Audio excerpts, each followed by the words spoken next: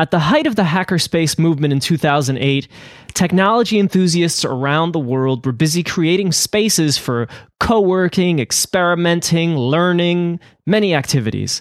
Many of the design layouts and organizing methods they were using came from established hackerspaces in places like Berlin, Hamburg, San Francisco.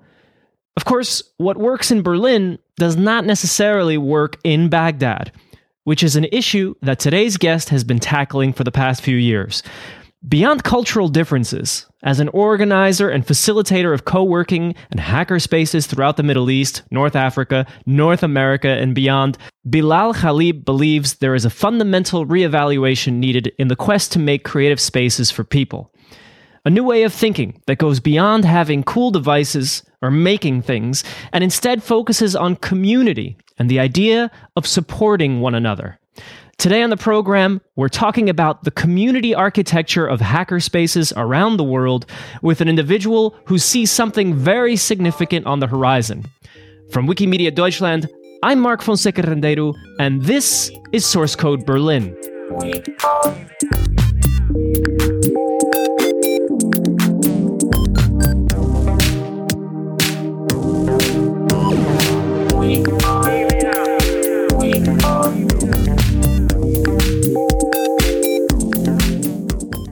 It was a few days before Republika last month when Bilal Ghalib and I climbed onto the roof of one of Berlin's most famous squats to discuss his adventures and observations as an organizer of hackerspaces throughout the world.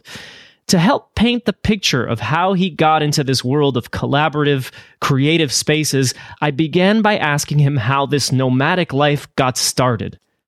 I've been at the initial meetings of a good portion of hackerspaces in the Middle East, and I've visited a ton in the United States, especially in 2009. I had just graduated, and I was leaving squatting at MIT to go back to Michigan, and I had this thought that I really wanted to bring that culture home with me. I didn't want to leave it behind. It didn't have to be the special thing in Cambridge. And hackerspaces seemed to be the vehicle, and they were taking off at that moment in time. And so JetBlue, okay, so this is like economic collapse, 2008. Everyone graduating at this time will not have a job. Right. But JetBlue also didn't have flyers. So they did this promotion where they were like, $600, fly as much as you want for 30 days. And I looked at that and I was like, JetBlue, you be daring me. You be looking at me in the eyes and being like, yo, Bilal, I dare you to do something awesome. I dare you, okay? Yeah. And so I thought to myself, like, what do I want to do? 30 days. And so I convinced two of my friends to drop their jobs and obligations and to come on a plane trip, a 30-day cross-country, insane plane trip to visit 55 hackerspaces plus and ask them what they were doing, why it was important, how they were organizing. And that's when I got to see a lot of the hackerspaces developing in the country at that time, who were taking advantage of the collapsing economy. Like all the smart people didn't have jobs. Right. And all of the tools that were getting liquidated and all of the factories that were like empty, waiting for someone with a good idea to step in.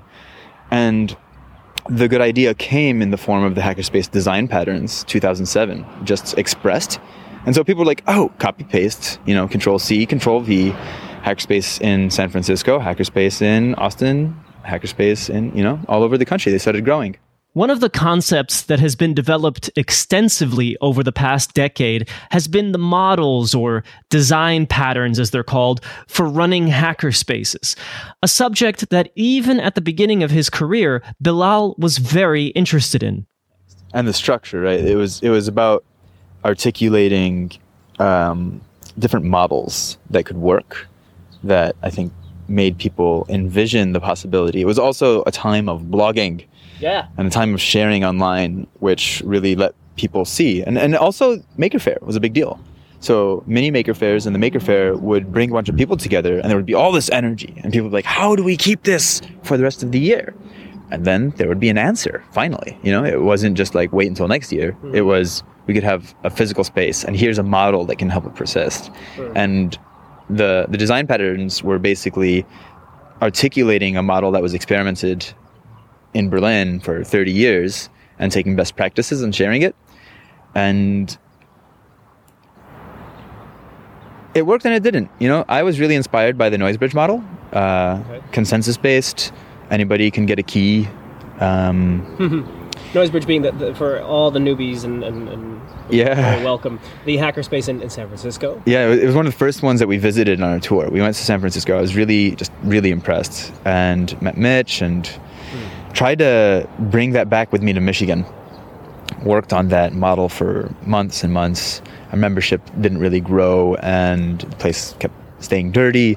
And it wasn't until people stopped listening to me and made a mandatory, it was a board now, right? And the decision making was not done by just me. Even as much as I had this excitement about it being just open to anybody and really accessible, they're like, we need to make it so that we can survive. And they implemented a mandatory $50 membership fee. And if you couldn't do $50, the hacker rate is $20. And if you couldn't do the hacker rate at $20, then talk to us about it. But there was now suddenly a value to the space.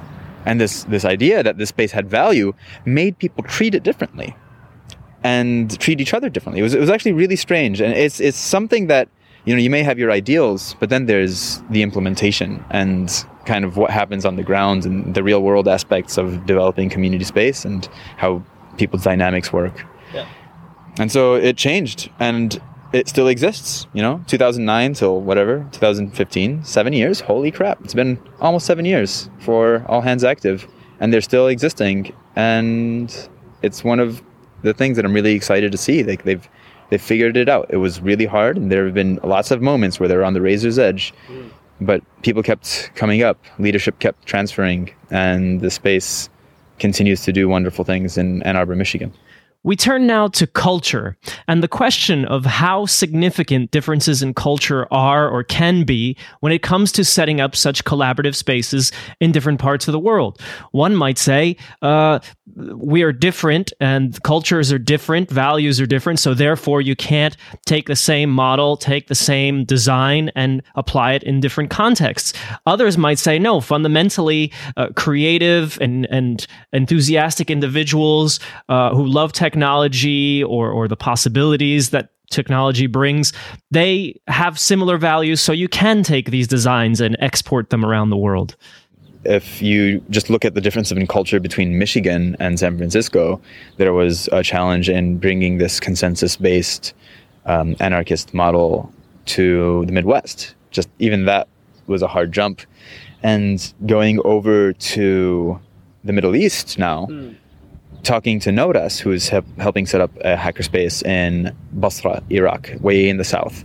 And I actually have these challenging discussions with him because some of the culture that he's saying the Iraqi hackerspace needs to address is that people like seeing images of success in order to join something.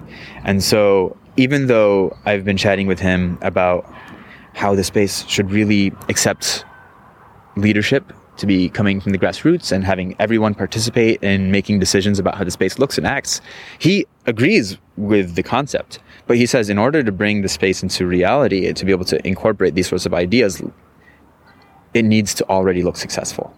And to do that, someone needs to sort of take charge, install all the tools, buy everything, and then say, hey, this place has value to you because look at these things. And so sometimes culture and the values that I think are so exciting about hackerspaces seem to be in contradiction with each other. And you got to pick the issues that you really want to stand for and recognize that maybe things are evolving. So you start off in some place where there is a more hierarchical model. There's somebody who's setting up a space for people. And then as the thing develops and as people are in the space and are becoming empowered, the model can change. And so that's sort of Nodas' perspective. And I'm torn up about it. It's not really clear cut. Through this conversation and the comparisons of places like Berlin, San Francisco, Basra, Beirut, Bilal eventually arrives at what has very much become a larger and very personal goal. The shift from emphasizing that we can make stuff to something more socially significant, or as he calls it, the importance of coding for society. So I like to be a shadow. I need to be a shadow. You said that I build spaces in the Middle East, but I don't. People there build the spaces in the Middle East. I'm a liaison. I create stories and I share stories that I hope will inspire people to look within themselves and to discover how they would like to be in the world. And I think that these are really inspiring models. Also, I think for me, I also just look back. I try to find things in history. So looking back at the golden age in Baghdad, where there was this sort of collaborative environment where diversity was cherished, and people would come from all over the world to Baghdad to learn and develop, and it was a hub of innovation because of that. And then if you look at things like the Library of Alexandria, it wasn't just books. People were there dissecting stuff. There was a zoo, there was things, it was objects. And so I try to find not just historical examples, I try to find as human and as basic as we can get. And one of the questions that I like to ask people is, when you were young, did you make your own toys? And just trying to find the things that everyone can really resonate with across cultures, and then point to these types of initiatives and spaces that can help us reconnect to that kind of thing. And sort of fight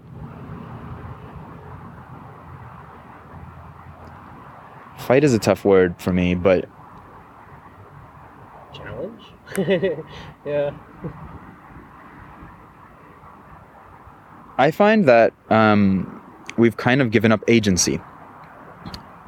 And it's not that we've given it up, it's that in a long, slow process, we've traded it for conveniences, and we've sort of been manipulated into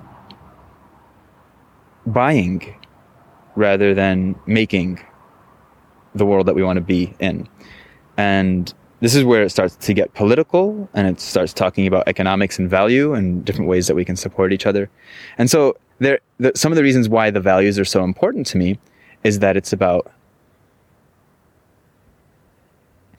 a new form of globalization that I think is beautiful and is authentic to being a human being, and some of the ways that we create and support ourselves throughout all of history. It's not just snapshot Basra 2014, there's a narrative arc that humanity has been going through, and we're at this time where I think people are feeling this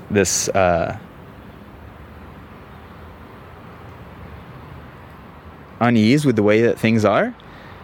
It's actually kind of connected to what brought me to start doing this work in the first place. 2007, I was in Syria. I was running a music venue in an art gallery in Michigan. I was doing screen printing, and it was really collaborative and cooperative. The artists would design shirts for the musicians, who would host shows at the space where people could see the art on the wall from the artists that designed the shirts, and it was all really intermeshed. It was sort of trying to create a micro economy of people who were supporting each other and doing their art and having a life while doing it.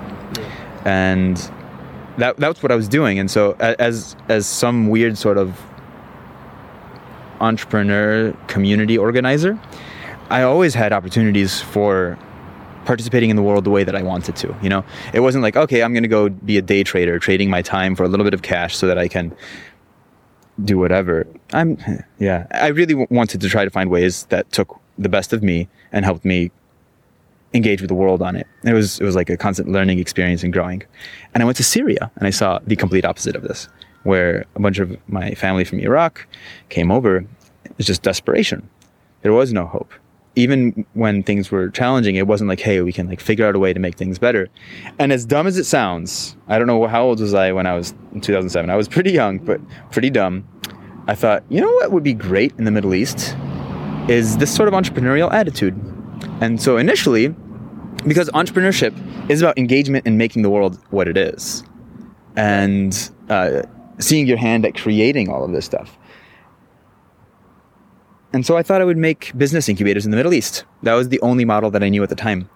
And after some time, I found out about hackerspaces.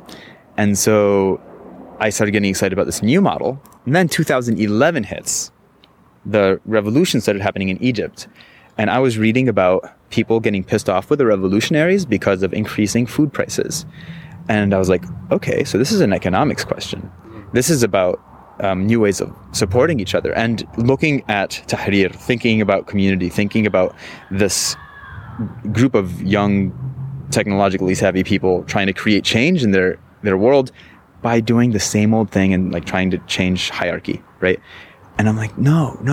I don't know. I think maybe I was even less interested in top-down change then than I am now. And I was like, this can't be. We need to find a grassroots model that we can share that brings in values of entrepreneurship. And so before telling people to go out and start businesses, just say like, hey, this is how we can create and support each other. And these are interesting sorts of spaces. So that was kind of the process.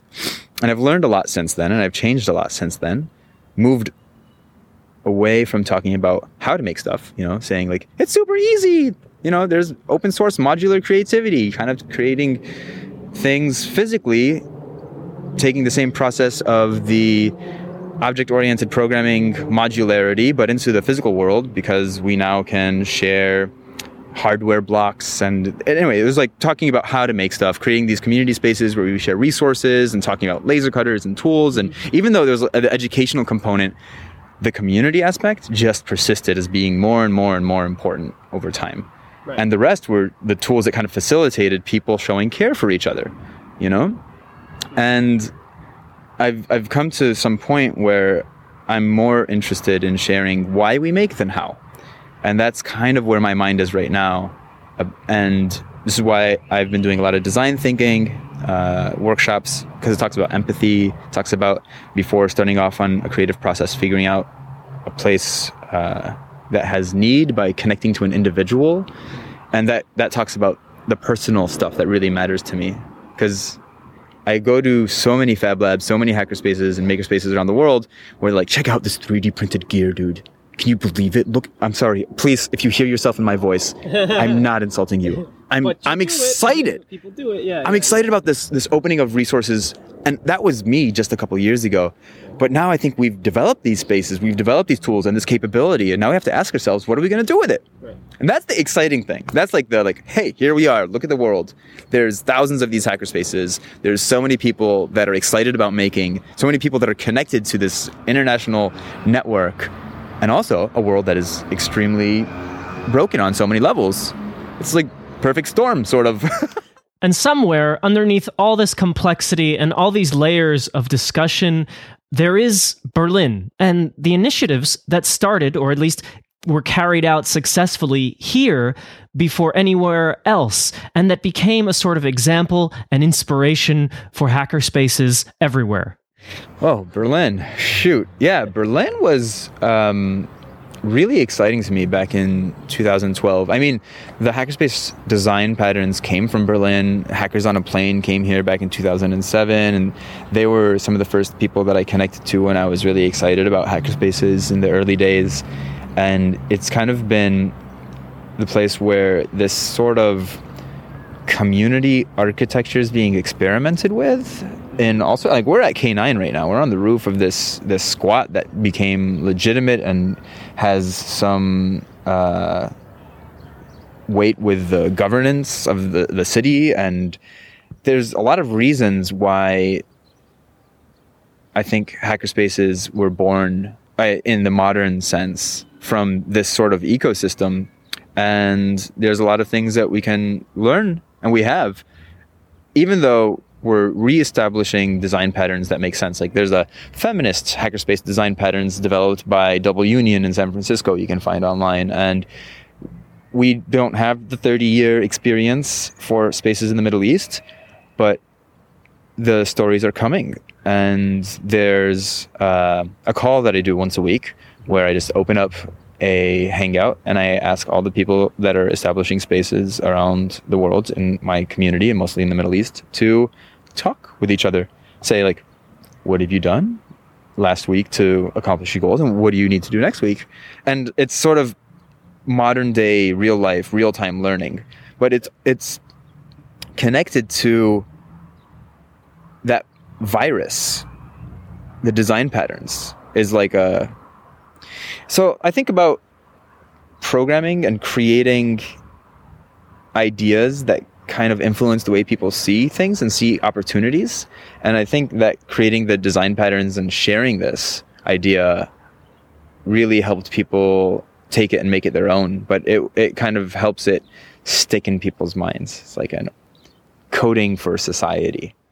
In 2011, Bilal helped start the Global Entrepreneurship and Makerspace Initiative, also known as GEMSI, which would, quote, provide people in the Middle East with tools and infrastructure to solve problems in their communities and take control of their own futures.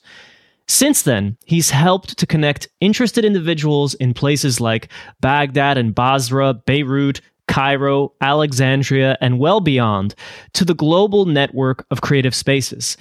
Among their initiatives, which even I have gotten to join in on, is the weekly hangout/video conference to discuss what's going on, as well as giving and asking for advice among those involved in hacker spaces, maker spaces in different corners of the world.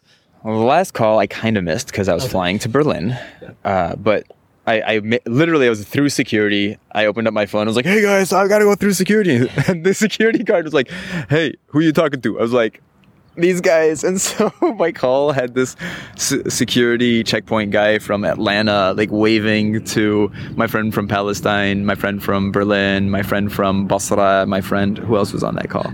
From Basra, Iraq. And so it was really cool. And I was kind of nervous to tell him, like, I'm talking to terrorists. You know?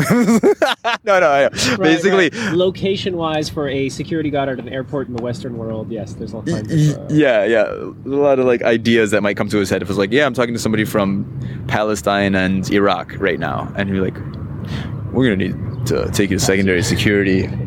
Anyway, so that was the call that I missed. The week before was actually really exciting because we had a full house. Let me see if I can remember everyone that came. We had Altin from Kosovo. We had, I think Noras made it last time from Basra. We had Samir comes so regularly from Palestine. We had Aditi from India. We had Max from Germany, from Berlin.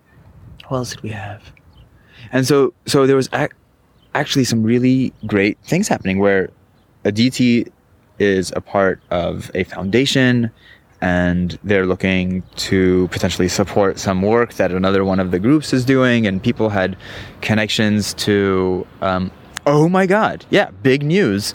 Nodas has been looking for people that have government connections in the world where governments have validated the existence of makerspaces and hackerspaces to convince the Iraqi politicians that he's been connecting to kind of give them any sort of props, like any beginnings of like, hey, let's talk to the government about how we're not building bombs here and supporting ISIS and how we're actually building something that's helpful for the country. Right, because there are countries in the world where hackerspaces, fab labs, makerspaces, they get recognition from either, city authorities. Yeah.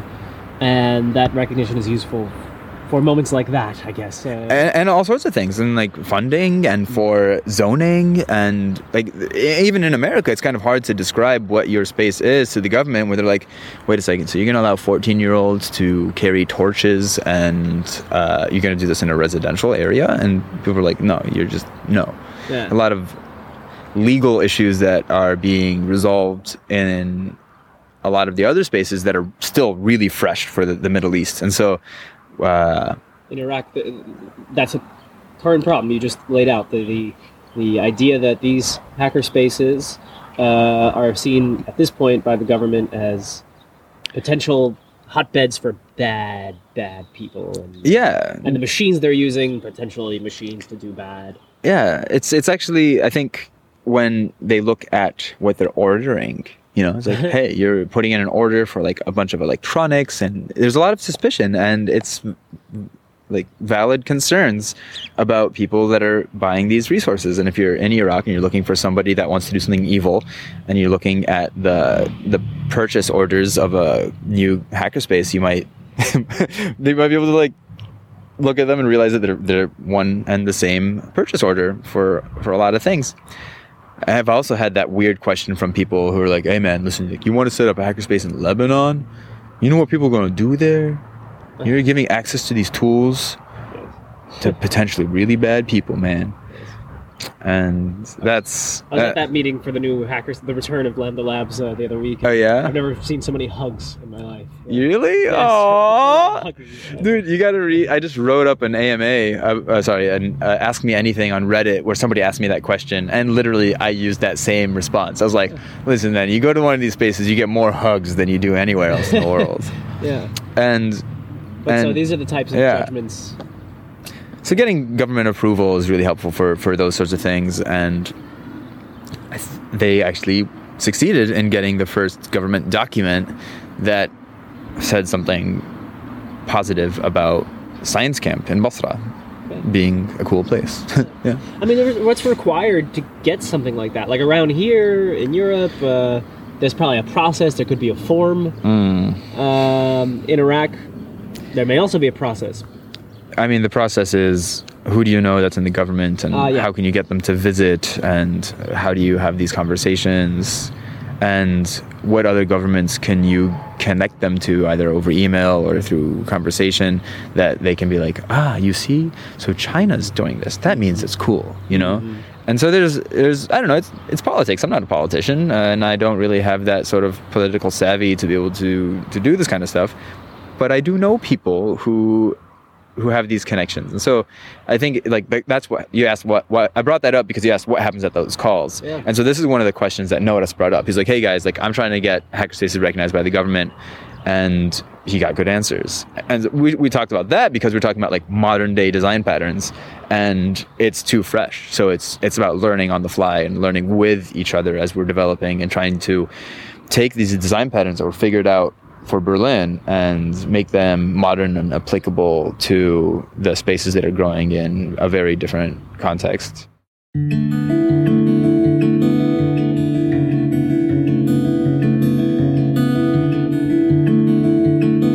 You're listening to Source Code Berlin from Wikimedia Deutschland. I'm Mark Fonseca Rendeiro.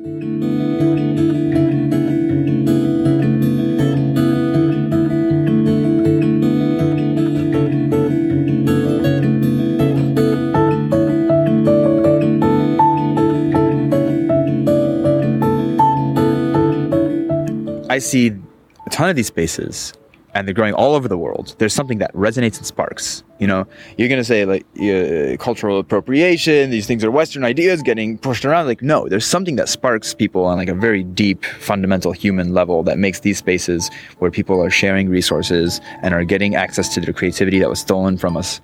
And it's just resonating with people. And not only that, it's resonating with people on ways to make a living supporting yourself, doing something that matters to you. And so it's got that entrepreneurial side, it's got the creativity side, it's got the human connection side that I think is really lacking in a world that is mostly about compensating for that with financial success, right?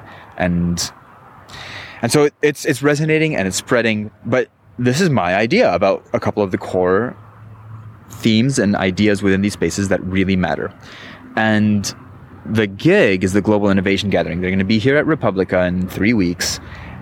And one of the things about hackerspaces.org is this is a giant wiki where anybody that's I have a 3D printer, click, yes, Hackerspace, how many members? 2, right? Me and my mom or something. Mm-hmm. And it goes up and it's really open and accessible, and it's great to find people because people are proposing hackerspaces and makerspaces and stuff like that on that place. But it doesn't have a really clear common ethos. The only common ethos is how queasy do you feel by calling yourself a hackerspace? Some people feel super queasy, some people feel very in line, but everyone sort of redefines the word for themselves. Right. And one of the thoughts is we could make this a real clear movement. We're bringing a bunch of these people together. The gig does it. School Factory in the States has this consortium of maker and hacker spaces that are all under the fiscal sponsorship of this organization. There's AfroLabs, which is a bunch of spaces in Africa. There's the Fab Lab movement, which is a ton of spaces. Makerspaces.org had some library and school connection that was connected to Make magazine and stuff like that. There's hubs of hubs, right? Mm-hmm. But I think there could be a way to figure out how to connect to each other and know what to do when we have a common vision and mission. When we can say, hey, this is our ethos. This is what's really important. This is something beyond culture. These are the things that that is that resonating thing that's making people really inspired to do this stuff. Some of it was 3D printing, and people got up with a fad and they got really excited about this tool. And then it's now, I went to this hackerspace in Banja Playa, something like 2 hours outside of Bombay. Huh? Oh shoot. Yeah. 2 hours way into the wilderness in India. And I meet these kids, and they're sitting there with like hot glue, and they're like tearing bottles apart, and they're the most like active, excited hackerspace I've ever seen, right? And everyone's like, look at my toy, I made this thing, and it's got this mechanical linkature that's like really creative, and it's like paddling. And then they're like, oh, but guess what? We're a real hackerspace, because come check this out. They take me to the back room, and there's a 3D printer sitting there, and like, look, we printed a keychain. So we're real. We're like a part of the club. And I'm like, no, you're a part of the club because of what you're doing out there, not because of what's back here. And anyway, so I think having this gig get together, the Global Innovation Gathering as Bringing Spaces, actually Noras is coming from Basra. So if you're hearing this and it's not gig yet and you're in Berlin, come shake this guy's hand. He's a beautiful man. Come meet up with Samir, who's coming from Palestine, and meet up with all the people from the call. All the people, some people from this call are coming. I don't think Aditi is coming. There's also all these beautiful people from all over Africa and Kenya. And we're going to all be together, and it'll be a perfect moment to have this question about, like, what the hell are we doing? What's so exciting about it? And if we, instead of hackerspaces.org, you sign up just because you feel like it, and you can, and it's an open wiki, it would be great if we had, I don't want to call it a manifesto. I don't know what else to call it, but like a guiding set of ethics.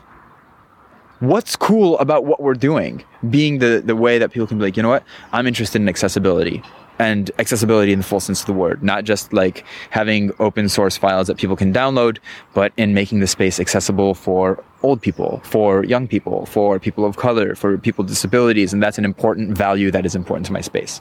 And I would hope that that's something that most of these spaces, I think a lot of them will currently agree. Some of them that have a certain bent might not, but talk about these certain set of values that we can have so that we inform ways how we engage with each other and how we're making a difference in the world, and reinforce that. Because right now, me and Geraldine and some other people from Republic are thinking about programming to run. And if we had this sort of articulated set of ethics, I think we'll know more about how to behave and what to do, especially when we're trying to collaborate. And especially when we're trying to find our friends, having this be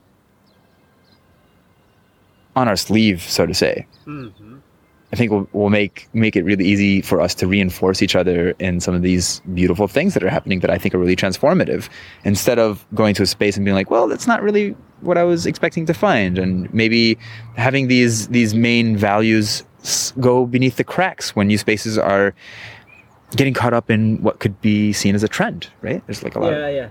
And so if this list was like, before you go through the list, there's like a set of things, a set of values, and you're like, yeah, that's me. That's totally me. Right. Yeah, accessibility is important. Being welcoming is important. Hospitable is important. Like some set of values. I'm like, yeah, click, done. Now I'm on this list. Now, when you go to whatever this list is, and you understand what this is about, you understand the transformation that we're trying to implement and the kind of worldview that we're trying to establish.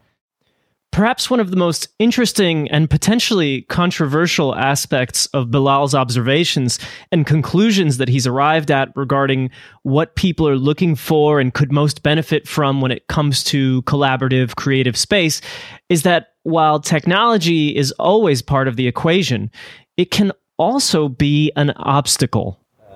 People need to experience the beautiful parts and the exciting parts, and the hey, I can do this parts. I think one of the problems with the hackerspace movement has a lot of technology that gets in the way of the agency, even as the technology becomes easier to use and as people are designing tools that are easy to use. And one of the ways that I'm hoping to overcome that with the pop-up hackerspace we're setting up at Gig is I want people to embroider their name tags. You know, just do the thing that is close to hand and that brings people in and brings people down this path of like, wait a second, so I can do this, and that means that I can do that, and like, holy shoot, like kind of training wheels. Yeah. Embroidery. Yeah, I like it. I think, okay, so I'm thinking popsicle sticks and tulle, like from wedding dresses, really cheap. And then it's a rectangle and you just glue the popsicle sticks with hot glue. Okay. And then thick thread. And just, you can make like really cool name tags that way. And if we brought some conductive thread and then some LEDs, it could be so simple to add lights and like blinky things. And people love lights, man. I don't know why. Just like people love them. Yeah. And it's just like this really simple way to start participating. And more things that I want to do like that. I want people to build furniture. I want to bring scrap wood, bring nails and hammers, and be like, listen, it doesn't have to be perfect. It's going to go away in a couple of days, but make something to sit on, become a part of the architecture, Yeah. And I think changing our environment gives us another, like a sense of agency, and or realizing that we can change our environments, by proving it. And it could be just physical. Yeah. They say code is law, and I think architecture is law, because architecture informs behavior. Mm-hmm. Without that ladder there, we wouldn't be up on this roof. We would not be on this roof. Definitely. We wouldn't know what it even looked like. Yeah. I mean, we've got Google Earth, but Anyway, so that's some of the stuff that I'm thinking about the space. It's some of the stuff that I think about when I'm helping people start talking about creating these spaces. The first tool that I brought to Lumba Labs was a screen printing press. Lumba Labs in Beirut. Yeah. It was a screen printing. Yeah. And it was actually so exciting because it helped us create a sense of identity.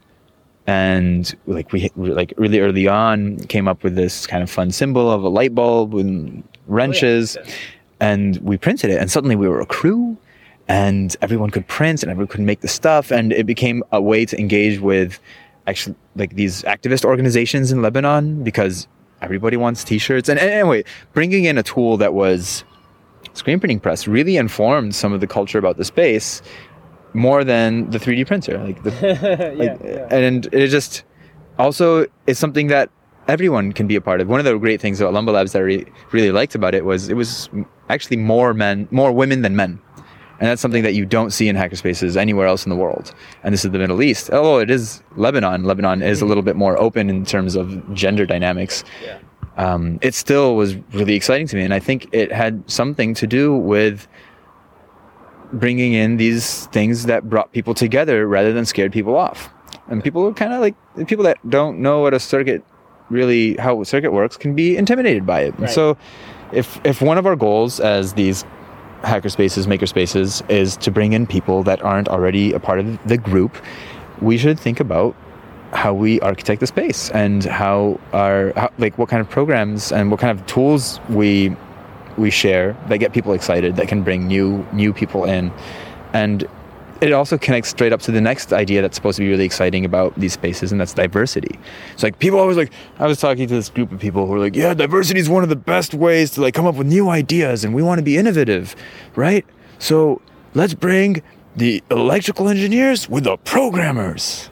And I was like, great, it's first step, that's great. Very diverse, yes. And so this idea of being welcoming and accessible by changing the tool set, by creating an architecture has light and ceilings and art and friendliness and all this stuff, you actually have access to that innovation that you're talking about. You're having access to those values that we talked about, that I think in the limited expression, when we express it in a limited way, we wind up having a club that is self-informed and just the same group of people that keep showing up. And in order to really access what we can be, we need to be really clear about our values and really clear about whether or not we're implementing them well. Okay. I think those guys that were like, yes, electrical engineers and programmers, diversity. And they thought they were doing it really well, but taking a critical eye and asking and have this introspection, I think is important. Just a few years ago, Bilal got to observe and be a part of the setting up of the first hackerspace in Beirut. In a region of the world more often famous for conflict and lack of connectivity, it was a shining example of what groups of motivated individuals can accomplish together, regardless of the obstacles. It has been in this story that Bilal saw one of the best examples of what the real strength within a hacker or makerspace is, which is in fact not the space at all. Recently, so Lebanon lost its hackerspace, the physical space, for a year. Didn't have space. No one was Arduinoing anything.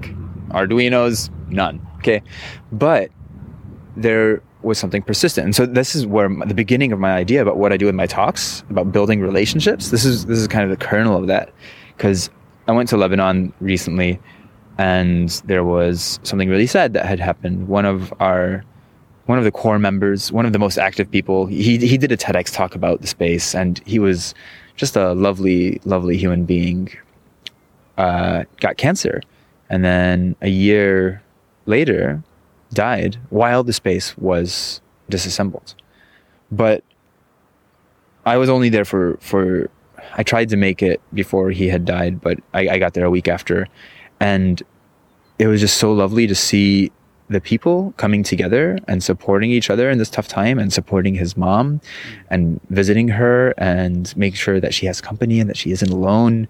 And it was the same crew. It was our crew. And this idea of like, how do we support each other, right? It made way more sense now. And it had nothing to do with technology. Like, we didn't even have our space anymore. And that's something that Raja talks about in his TEDx talk. He's talking about the community and love being some of the important parts, and the rest being the implementation. It's like, what happens because of that? It's like, because you care, I want to help you with your idea, you know? Yeah. And it brought the crew together. This really sad thing, seeing Raja pass away. And even as he was getting weaker, I visited Beirut when he was going through treatment, and we all went to his house. Like a subset of the crew went out to his house, and we played some board games, and it brought the community together. And now, when Raja died, I was there the week after, and the week after that, we were all sitting together watching his video, kind of remembering and feeling the importance of this community space. It wasn't just an idea anymore. We were there realizing the power, and they're now taking that energy and using it to rebuild and restart. They're having meetings and build nights, and that's so beautiful to me. It's like, you know, people try to say like, oh yeah, you've built like prosthetic legs for your cousin in Iraq, and you've done this and this, and they're talking about like tools being reused for like good in the world, and let's talk about how we can have hackerspaces in refugee camps so that we can do an act where we give somebody a hand again. But when I was there, I think the thing that brought the space back together, and the thing that made people really clear about what the value was beyond all of the tools, was beyond all of this symbol, and to the heart of the matter, which was the care and the connection and the support that we can offer each other. And this was the vehicle. Lumba Labs is the vehicle for that. Anyway, so that's like a really beautiful thing to me, and it really helps me understand the work that I do, and why it's important to me, and why I talk about the why so much. As you can no doubt hear in his words and enthusiasm, the journey Bilal is on and the other projects he's a part of, they're always very personal. And what's impressive and inspiring is the link between his own personal discoveries and the evolving community initiatives that span from North America to Europe to the Middle East and now well beyond. If there's one message I took away from this conversation, it's that when it comes to hacker spaces and communities, for Bilal Ghalib, it is very personal, and that's a very good thing. I use the word beauty a lot. It's like, so 2011, girlfriend broke up with me. I was in shambles, basically, and I tried to really figure out like what do I want to use my life to do? Like, what is important in my life? And in my tradition, there's a statement that goes, "Inna Allah jamilun yuhibbul jamal," which is God is beautiful and He loves that which is beautiful. And when I had all these questions about God and existence and purpose and everything, I realized that, no matter what, I don't think I'd feel bad if I used my life to create beauty. Either way. And this word beauty means a lot to me. And I like to not only help myself achieve that, my process is always meta, I find a lot of value in creating businesses and finding agency in the world. And so I want to give other people the value of doing these things and finding agency in their lives. And like, I helped set up this thing and it was really supportive for me and my community. And that would be great if we shared it with more people. And so it's always for me about like reaching into the world, finding something that I really am lit up by and then sharing it. And this is like the most meta concept of them all. It's like, how do you live a beautiful life, And I love it as a mission statement for me because it grows and evolves with me. The other really important thing in the way that I live is I'm always trying to understand myself just a little bit better and understand the world just a little bit better and then live there, and try to be really honest because I spent way too much of my life being dishonest with myself. Just lying to the people around me. And I think, you were talking about that moment where you can really see that you don't have to do things the way that they've always been done and how scary that could be. I think for me, it took like real shock to shake myself out of this. I had some challenges growing up as a Iraqi American in a small Muslim community, trying to figure out identity issues and also Michigan too, right? Yeah, Michigan. And it took a long time, and it's still going on. But for a while, I just wasn't clear with myself because I felt like I would lose my family or I would lose my sense of self. And so if there's anybody who's out there is kind of struggling with acceptance and figuring out who they are, it's terrifying. It's also liberating. And once you start being honest, you can start doing things that are true and good and needed in the world. Bilal Ghalib is a liaison and facilitator of maker spaces, hacker spaces, co-working spaces, and problem-solving initiatives around the world. You can find him occasionally in Berlin, but more often on the road or via his website, bilalghalib.com.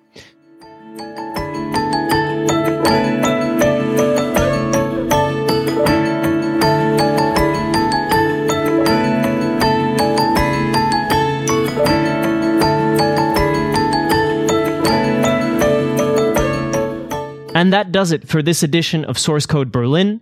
A reminder that we're less than a month away from Enthusiastic Con, which is taking place at Wikimedia Deutschland in Berlin from June 19th to the 21st for programmers and people curious about programming to share what they love or simply find interesting. I'll be there talking with people and learning as we go. For more info on the event, head over to sourcecode.berlin. Click on Enthusiastic Con. While you're there, you can subscribe to this podcast so you won't miss an episode. You can also leave a comment to share your own thoughts and observations. You can also do that via Facebook or Twitter. At SRC Code Berlin is where you'll find us. Source Code Berlin is a Wikimedia Deutschland podcast with music today by Madoka, which is available under a CC license on the Free Music Archive. This podcast is published under a CC BY SA 4.0 license and edited by me. Until next time, I'm Mark Fonseca Rendeiro. Thanks for listening.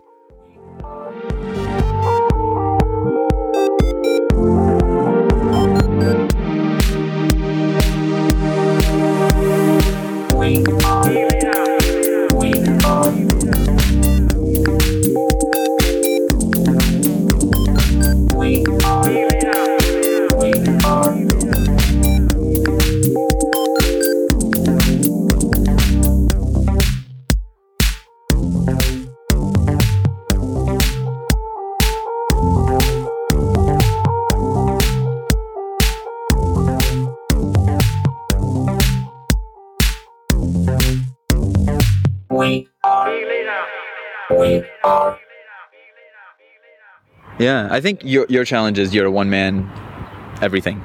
Yeah. Having somebody above us with a boom mic. A lot easier. Out of the way, out of sight, out of mind. Like literally it's out of sight. So we can get lost in the conversation without me being like, there's a white thing right in front of me. Right? Yeah. Or without me looking at the meter. Oh, yeah. I'm just checking the meter. Yeah, that's why you got to get your Google Glass. Oh, the meter would be in my face. In your face. But then you'd see me like going... Sorry. Oh, man. Oh, that was an Alex laugh. I love that I carry that with me still.